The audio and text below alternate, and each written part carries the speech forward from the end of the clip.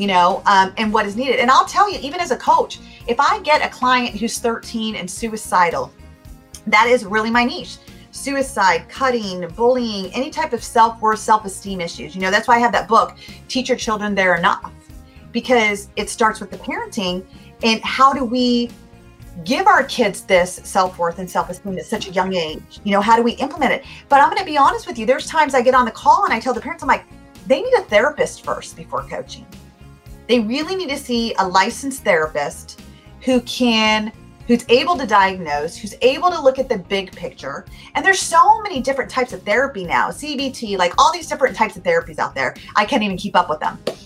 And when I say coaching is different from therapy, I spent 10 years in therapy and I loved my therapist. She was a licensed psychotherapist. I saw her every week. And yet I still stayed suicidal. I still stayed depressed. I still stayed with anxiety. It wasn't until I decided to redefine what my life meant and make changes and get a coach that took me out of the story of depression, out of the story of anxiety, taught me how to cope with things that came into my world. I'm no longer on medication. I don't even go by that diagnosis. I am not depressed. I am not anxious. I don't need those labels in my life because they don't serve me. And so I just feel that there's a time for doctors, there's a time for therapists, there's a time for psychiatrists. I would never say, oh, choose a coach over that.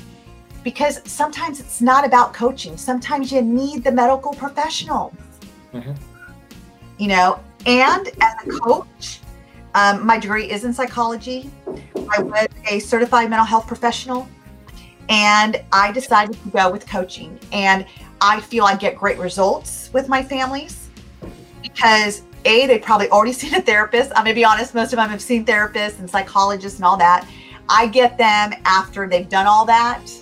And now what's next? And basically I'm asking them the questions nobody used to ask me when I was younger. What was missing in my life? What made me feel lonely? What created me to go into the depression where nothing was great? So if everything is bad, you can't see good. And, one of the things that I have learned over the years is what is wrong is always available, but so is what's right.